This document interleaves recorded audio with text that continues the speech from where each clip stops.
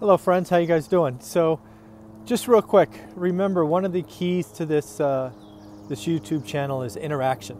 And I'd like some subscriber questions if you don't mind.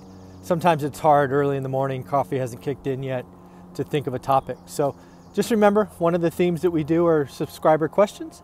You can open up any of these videos, this or any other one, and simply leave your question in the comments. I'm a one-man show, so I get notified and take a look at those. To date, I've been able to answer all the subscriber questions within 48 to 72 hours, so thank you very much.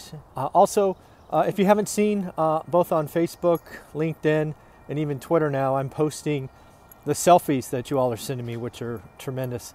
I really like those. I simply now have created a tagline, "Another journey started," kind of feeding off the theme of the book, which is fun and outstanding. And lastly, those 5-star Amazon reviews, I think I checked this morning, we're up to 46. Greatly appreciated. If you read the book, you like it, do me a favor, just leave a quick 5-star review. It could even be as simple as, great book. Amazon has an algorithm. I'm a self-published author, and all of your reviews make a difference. So on to the theme of this video. I thought I would talk about something I did well and maybe a mistake I made in the beginning. And again, I kind of flipped through my book this morning and to come up with this topic. So the first thing is kind of where I spent my time, right? This is the mistake.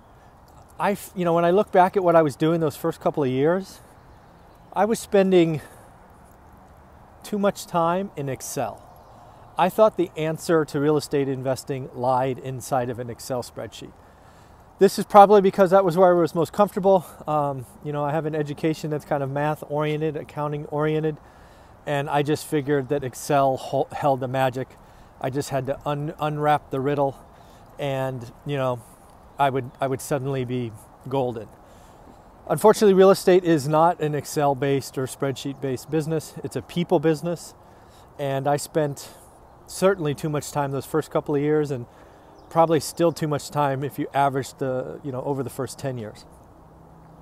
After 10 years, I did adopt a very simple spreadsheet.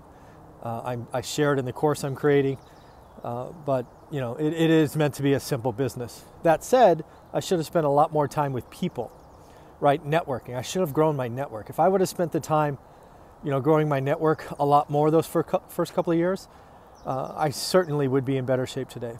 In real estate, because it is a people business, you'd be amazed at how big your network is and where deal flow comes from, and that's pretty important. So if you want to flip the script and talk about something I did well, and again, it's often hard for me to sort of pat myself on the back for things. It's not generally, I don't do that well, but one thing I did well, and I say this because I find it's hard for some others, is I looked at a lot of properties. Now, I was 2.5 hours away, so a lot of this looking wasn't physical. We did go at least monthly or every couple of weeks, but it was online, right? I would spend, probably more than 90 minutes a day for the first year or two, just devouring data online. And by data, I don't mean, I was buying lists or anything. I was simply going record by record in the MLS, zip code by zip code, property by property, just trying to get a feel, trying to get comfortable. And what that did for me, and I didn't know this, but looking back, is I was quickly able to kind of understand value. I could understand a bad deal, right? Something that I thought was overpriced, certainly overpriced as a rental. I could understand where the average was, and that was most listings. And then I started to understand what a good deal was, right? Maybe there was some margin. And what really came to me later was how to find a great deal. And that was pretty cool, right? And I still have that today. Once you sort of build that muscle memory, you have it, right? It goes up and down with the cycle. You have to adjust for price appreciation and all of that, rent appreciation.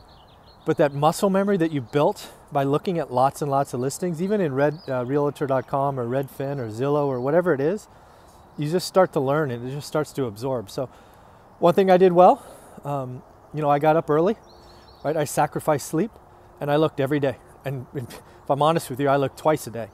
once in the morning and once in the evening. And if I was traveling or at a, out in a hotel, I'd spend an extra couple hours, just devouring stuff. So in the end, this video is about what I did well, which is I looked at a lot of property.